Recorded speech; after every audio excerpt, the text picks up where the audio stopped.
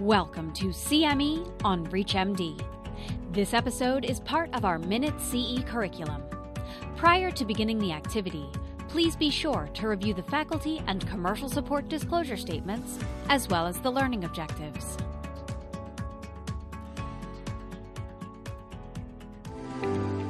I'm Christopher Granger. I'm a cardiologist at Duke, and I'm very pleased to discuss approaches in anticoagulation for atrial fibrillation. And I will base this on a case that I think is a fairly typical case of patients who are relatively high risk and who present a challenge in use of anticoagulation. This is an 89-year-old woman, has paroxysmal atrial fibrillation.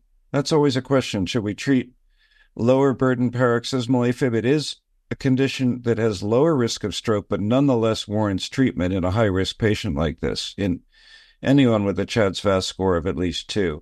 Low body weight, has a bioprosthetic aortic valve. That brings up the issue of prosthetic valves. We know for mechanical prosthetic valves we should use warfarin, but for bioprosthetic or TAVR, it's fine to use DOACs.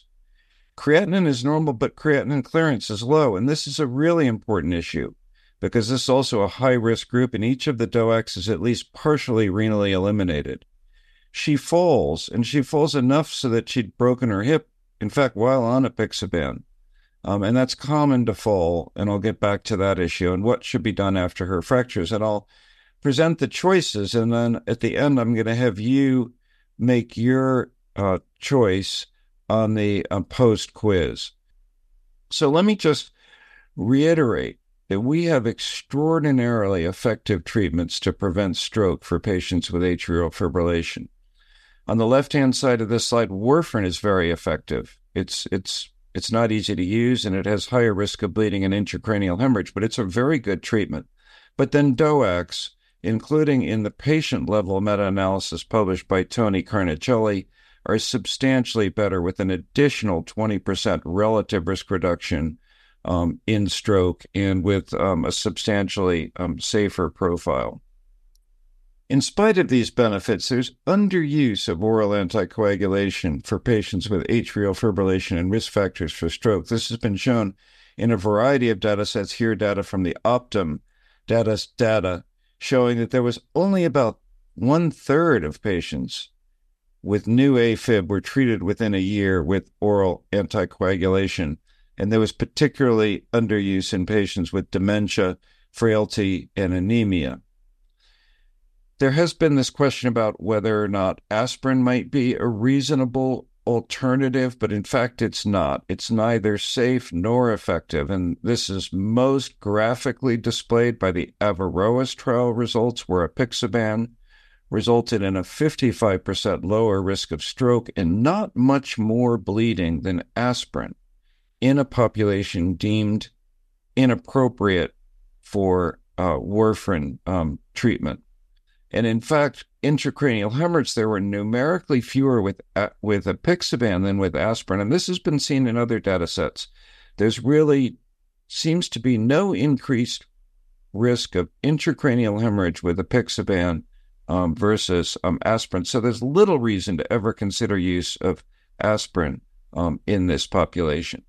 And in fact, another critically important message for you is that the use of aspirin in addition to anticoagulation provides substantial risk and no benefit for most patients.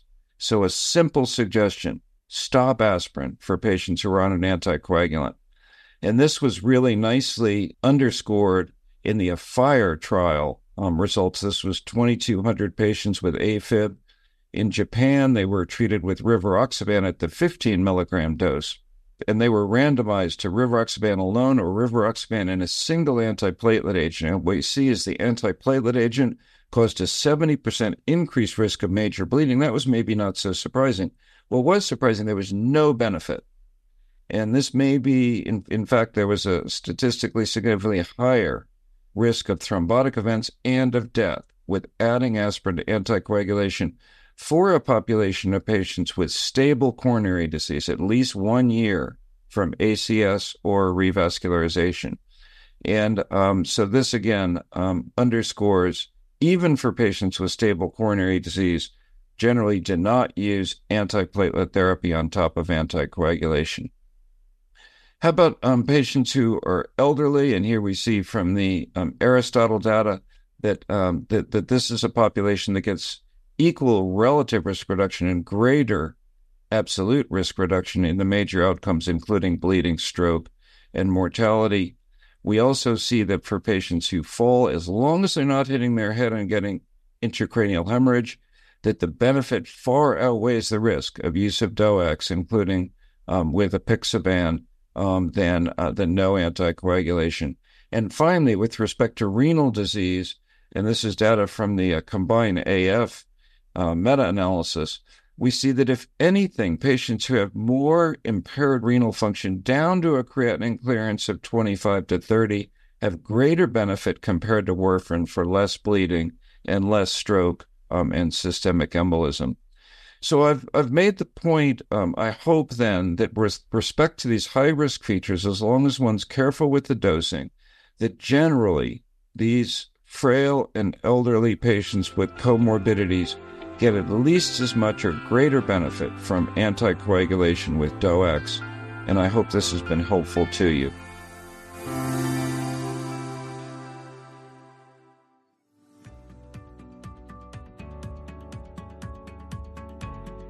You've been listening to CME on ReachMD.